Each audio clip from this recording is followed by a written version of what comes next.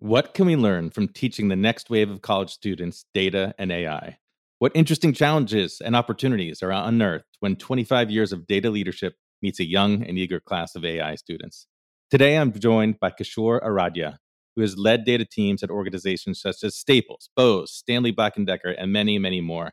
He is currently teaching classes in data engineering, Gen AI, and large language models at Northeastern University.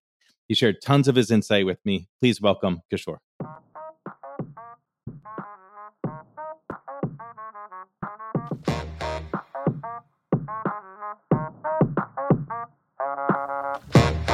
Welcome to Evolving Industry, a no BS podcast about business leaders who are successfully weaving technology into their company's DNA to forge a better path forward.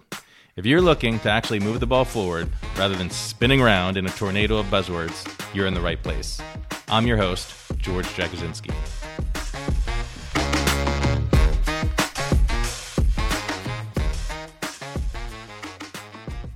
Kishore, thanks so much for joining me.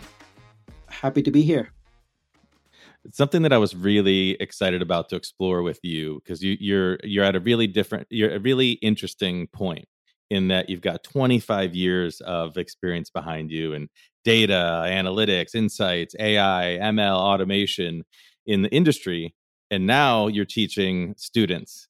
And I'm curious to explore a little bit of what's the cold hard reality that's hitting these students when they come in versus their maybe idealistic views of what might be going on with AI? Yeah, that's a really interesting question because I always start off with the students uh, trying to kind of extrapolate and trying to get down to the real deal in terms of that. Meaning, a lot of them come in saying, "Oh, we're going to build this model. Oh, we're going to do this. Oh, we're going to use this new tool or whatever the new tool of the day is." And I always go back to the saying, look, at the end of the day, the most important thing is data, the right kind of data. So what's the quality of the data that you have? And is the data the right fit for the business question that you want to go after?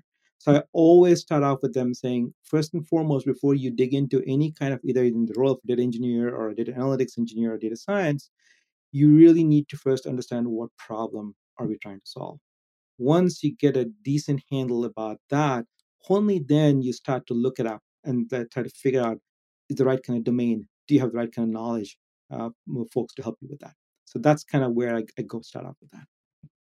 I love that. I know we're always preaching that, people kind of just like how a golfer likes to buy a new golf club, organizations tend to just buy technology for technology's sake. And you have to go back to what is it we're actually trying to solve here? I'm curious some of the techniques because these students, I'm assuming, mostly don't have a lot of that time in the trenches to have that pattern recognition of what problems. What are some of your techniques to get them more problem oriented?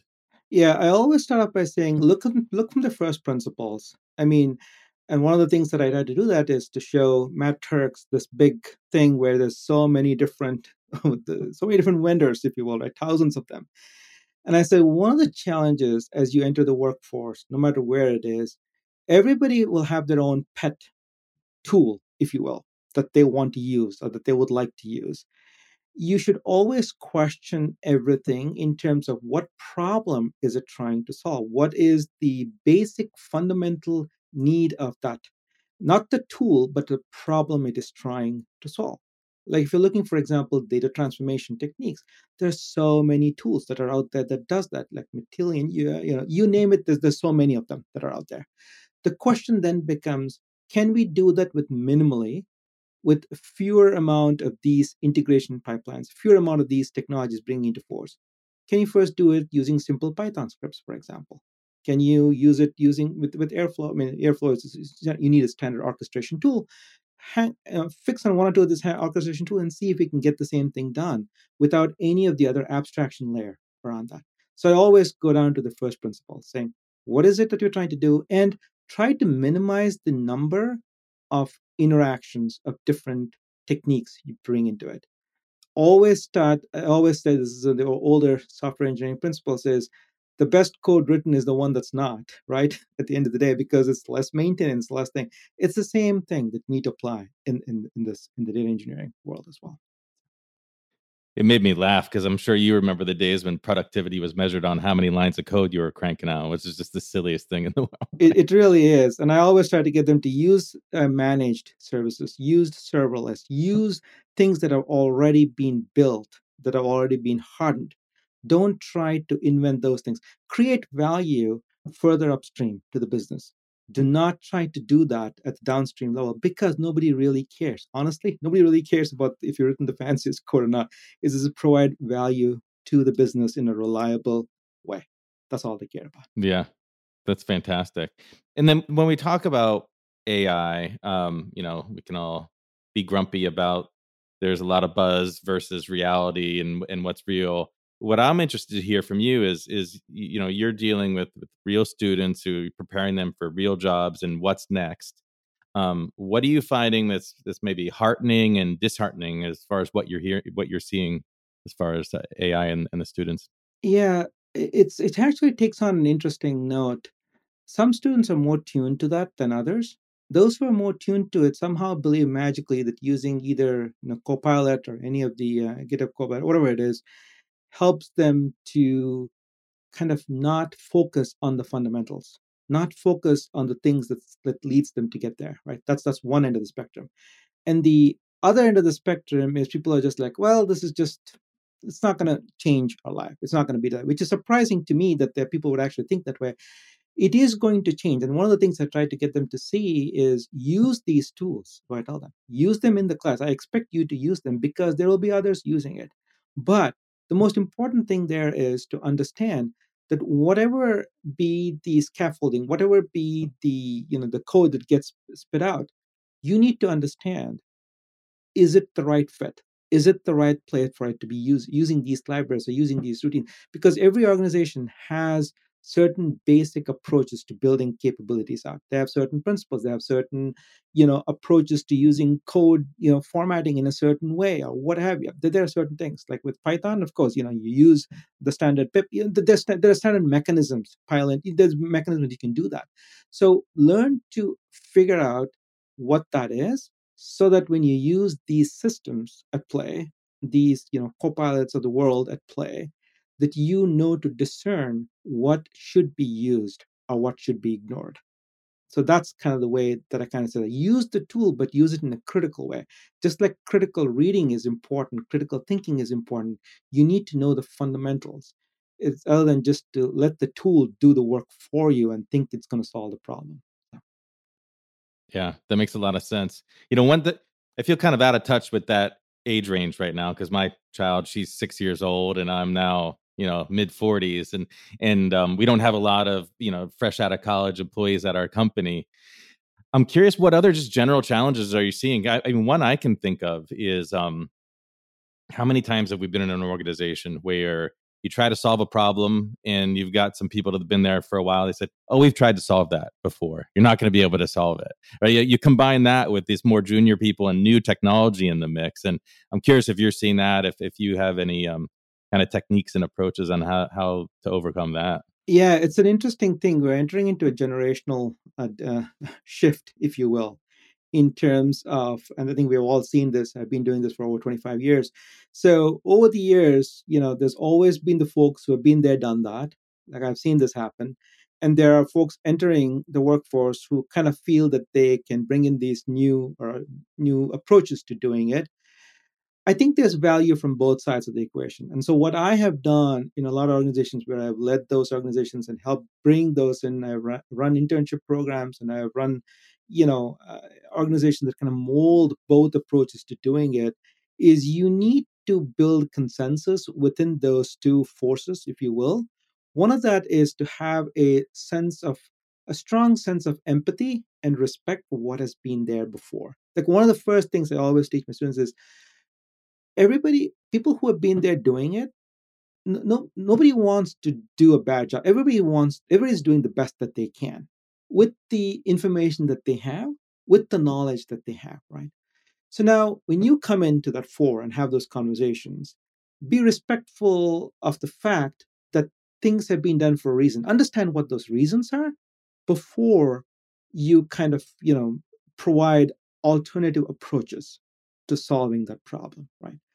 I'm not saying that is, that alternative problems are not going to help solve a problem. It might very well change the way that things are being done, because we all know that it's a sunk cost for us. Like, we have sunk our mind, we have expended so much of our investment in a particular technology and a particular way of doing it, that you, as human nature, to change that. Hey, I'm doing this. I know this has worked really well for me in the past. I want to continue to work for me, right?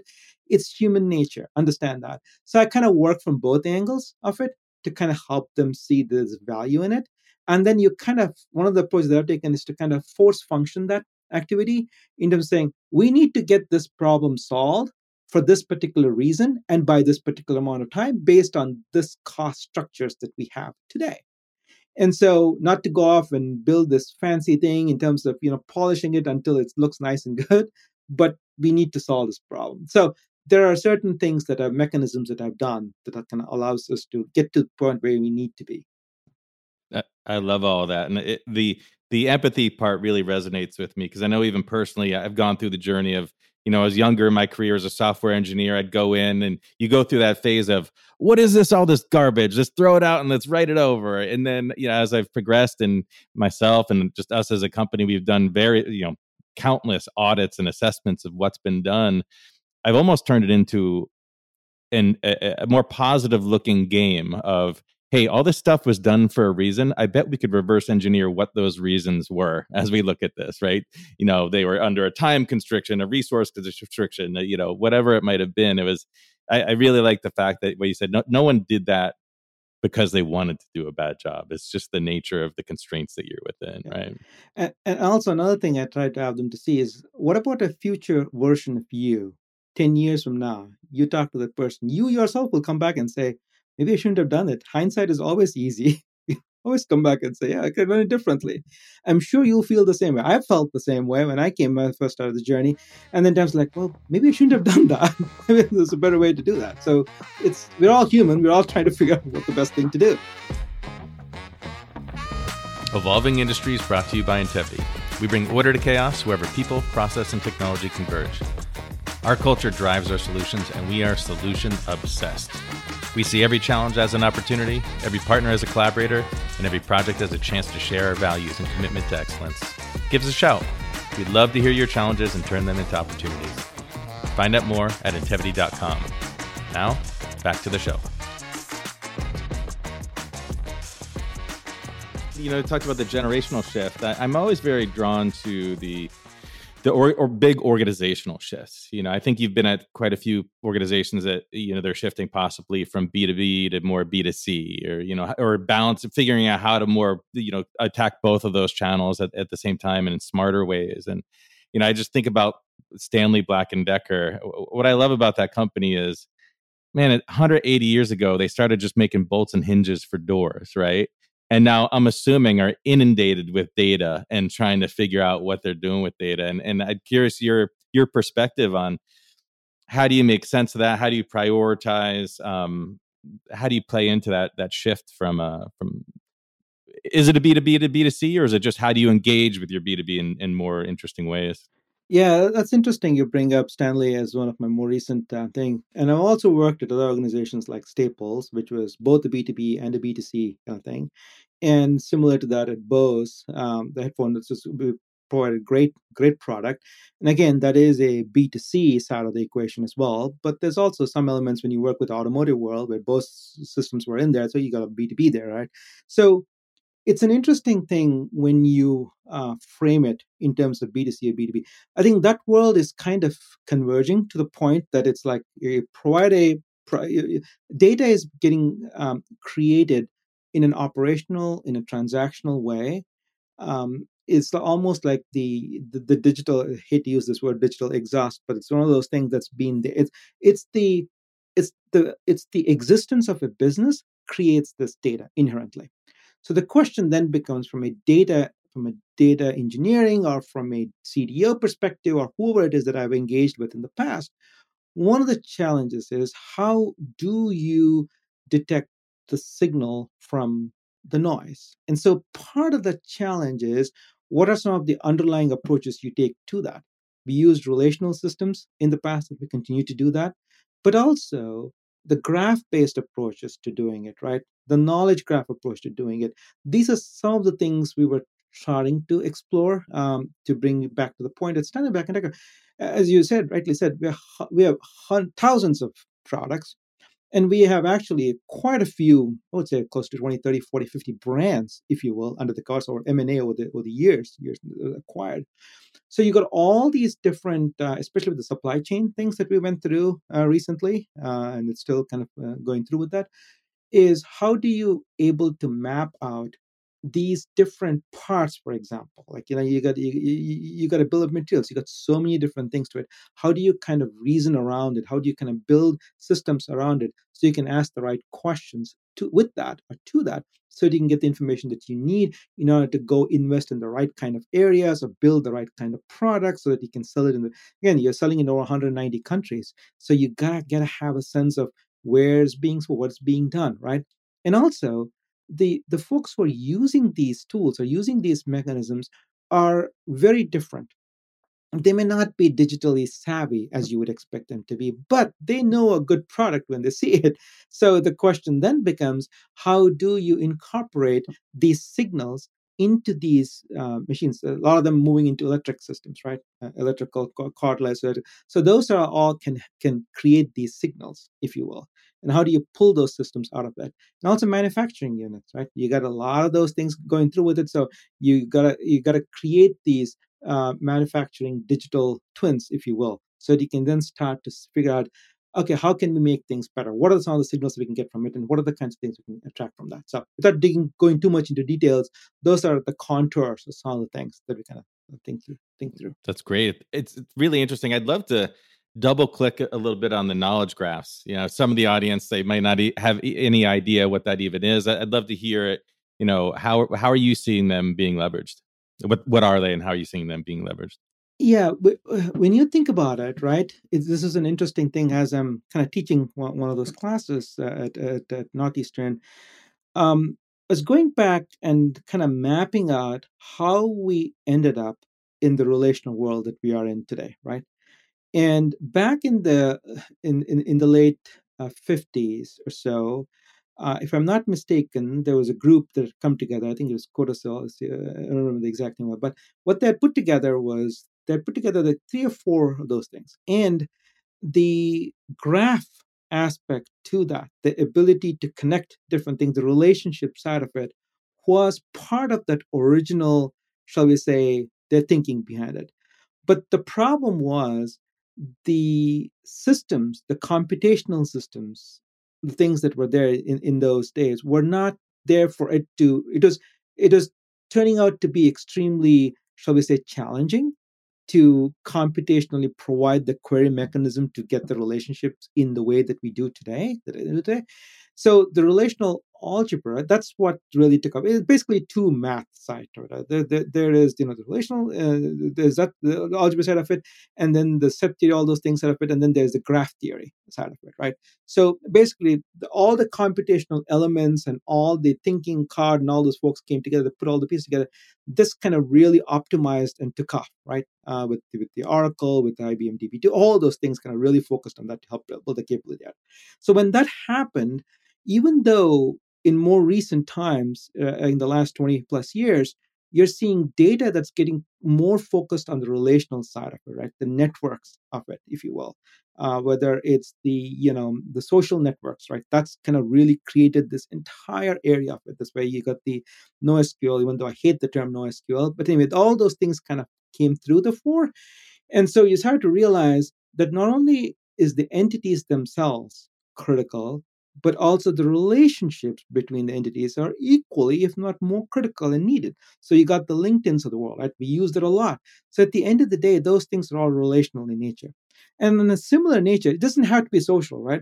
It could be supply chain, as we were just talking about earlier, or it could be even the parts. For example, what are the parts that goes into making this particular tool? That particular little part, or a screw, what the size of the screw, could be used in thousands of other products, right? And then you start building out relationships around those things. So you could start to see things around you, and you see a lot of those things. And especially nowadays with in Neo4j. It's a whole bunch of graph. I don't want to mention any one or the other, not talk about the others, but there's a whole bunch of areas that's coming together.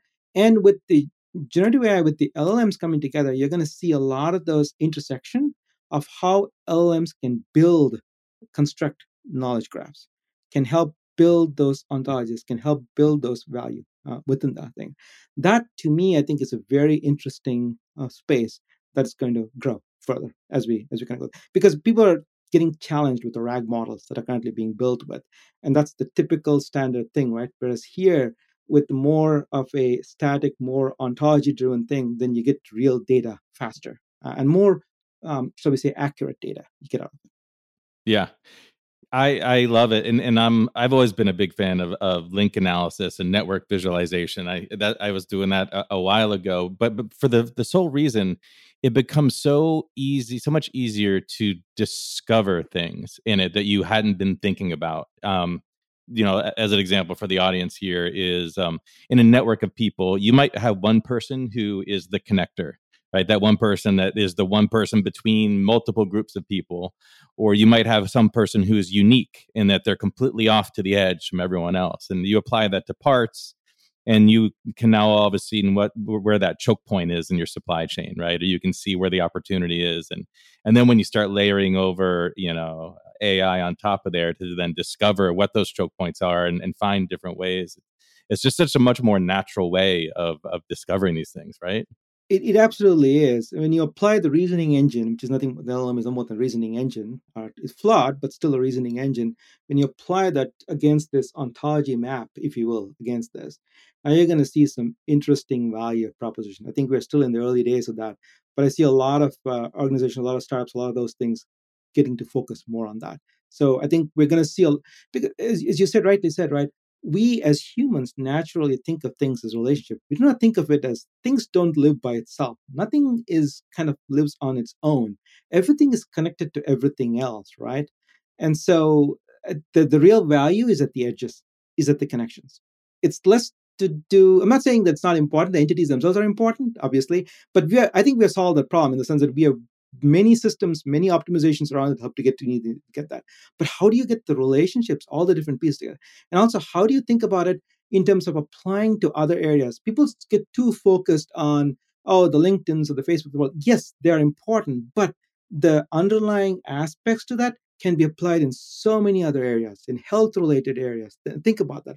All the billing systems, mundane things like that, right? Financial systems. So think about all the different touch points to all these different things. So I think we are at the very early stages of that, but I get excited talking about that. That's interesting. Same with me. I mean, as the wise philosopher musician said, the hip bone's connected to the thigh bone, right? So everything's Yeah, everything's connected. that's right. That's right. Yeah.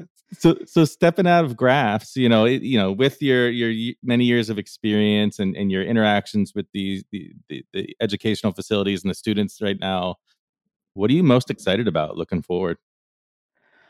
I think, eh, they're entering an area where it is going to be extremely challenging for a lot of the folks, right? It's not like when we were entering the field where, you learned, I'm just making it up here, oversimplifying it, but just you're really good in one programming language, whether it is in those days C, C++, whatever it was, then you could kind of use that to kind of fork an entry into different aspects of the areas. And obviously, you needed to know data structures, the standard CS stuff, right? And I'm not saying that that's not important, but the thing that really kind of helped drive home the point was in one of these things. But nowadays, your knowledge should be so varied. It needs to be a lot broader than the need used to be, because there's so many touch points in which things are happening. And the goal nowadays, honestly, I think, is less to do with going very deep into one particular area at the cost, because your opportunity cost, when you think about that, your goal, you need to be able to have a pretty good intuition on different aspects of it, on different, whether it's software engineering or whether it's an AI. Now you got all this NLP, you got all these different areas. So when you think about all those areas, you really need to be able to reason at different levels across horizontally, while you kind of pick one or two areas, of focus areas, if you will, and then kind of go deep into those things. But you cannot go all over the place. And I find myself having these conversations with the students like, what about this? What about this? I want to do this. Yes, you can go after doing so many different things, but then you're going to lose sight of what you are focusing on. So I think focus becomes a huge, I think it's a huge challenge, honestly. Yeah, yeah, I'm seeing more and more the rise of, this is the age of the generalist, right? Or, we talk about our M-shaped or our T-shaped resources where you go broad and then deep into one or two. That's very much in alignment with what we've been building out, what we're seeing out there as well.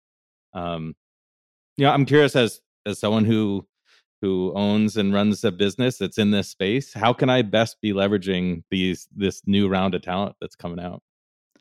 Yeah, I think it's very interesting because uh, when you think about this, we are obviously, I think there's been much used inflection point, right? Just like the way when the browsers and Netscape back in the late 90s came on board, people didn't really realize what it could do, right? They were like, oh, just throw up a web page. Yeah, what does it do? Really, it's not really going to change our lives too much, right? And then, we saw the evolution of that to where we are today, where it's like, well, of course, you can use it, you know, that, right? We are at the same kind of inflection point, but this is happening at such an accelerated pace that it is almost in all of humanity. I don't think we have seen this kind of disruption that is going to come our way. The question then becomes, given the fact that these general purpose technologies, I use the word general purpose technology for these general AI tools, that could be used in so many facets of a business. We're talking about a business. Let's say you have a business, you have a business workflow, you have a mechanism in which you want creating value from one end to the other end, delivering value to your customer. So, all along that line, you see a lot of different opportunities for automation, for example, optimization. So you see all these different places along the way. I think the organization that is able to map that to the underlying technology, and not just, when I use the word technology, I use in a general term, people, process, technology, obviously are embedded as part of that. To get the right people to look at it in those approaches helps you optimize it faster, helps you deliver value faster. So that to me is what is going to differentiate success from failure. Like if your organization needs to be successful, you really need to get down to that level of it and leverage, experiment, and try it out different areas. Yeah, and be really nimble as you do it. As I was thinking back recently to the days of 2-3 year implementations of platforms, and I think those days are Long completely gone. They're behind long us, gone. right? Yeah. Yeah, absolutely. Absolutely. Anything that takes you more than a few weeks, you need to question it, honestly. I mean, it's strange for me to say that, but I understand larger organizations, it's not going to change overnight drastically. But interestingly enough, large complex organizations, even if you can make small tweaks, I think as you and I were talking about a little bit earlier, a small tweak here, a small tweak there could then translate to a larger, impetus down the thing. So I think that's the key there, is to understand where you're going to provide the biggest value, and don't think in terms of months. Forget about months. Think in terms of weeks to get things done. Yeah, I mean, even just looking at physics, you can move very large things with just lots of little things. It just makes a lot of sense. So, Kishore, thanks so much for being here. I really enjoyed this. I always like to finish with a fun question, which is in life, in your career, anywhere. What's the best advice you've ever received? Curiosity. Be curious about Mm, everything. Don't accept things for what they are. Always question. Always be curious. And don't ever be afraid of asking questions, because nobody has the complete answers to everything. Just be curious and ask questions. Don't worry about looking dumb or anything like that. So because we all were at some point in our career. So yeah. well, as someone with the name of George and a slew of Curious George books behind me, I can Yep. 100% behind that advice. So, sure. Thank you very much again. This was great. Thanks for listening to Evolving Industry. For more, subscribe and follow us on your favorite podcast platform, and pretty please, drop us a review. We'd really appreciate it. If you're watching or listening on YouTube, hit that subscribe button and smash the bell button for notifications. If If you know someone who's pushing the limits to evolve their business, reach out to the show at evolvingindustry@intevity.com. Or reach out to me, George Dagazinski, on LinkedIn. I love speaking with people getting the hard work done. The business environment's always changing, and you're either keeping up or going extinct. We'll catch you next time, and until then, keep evolving.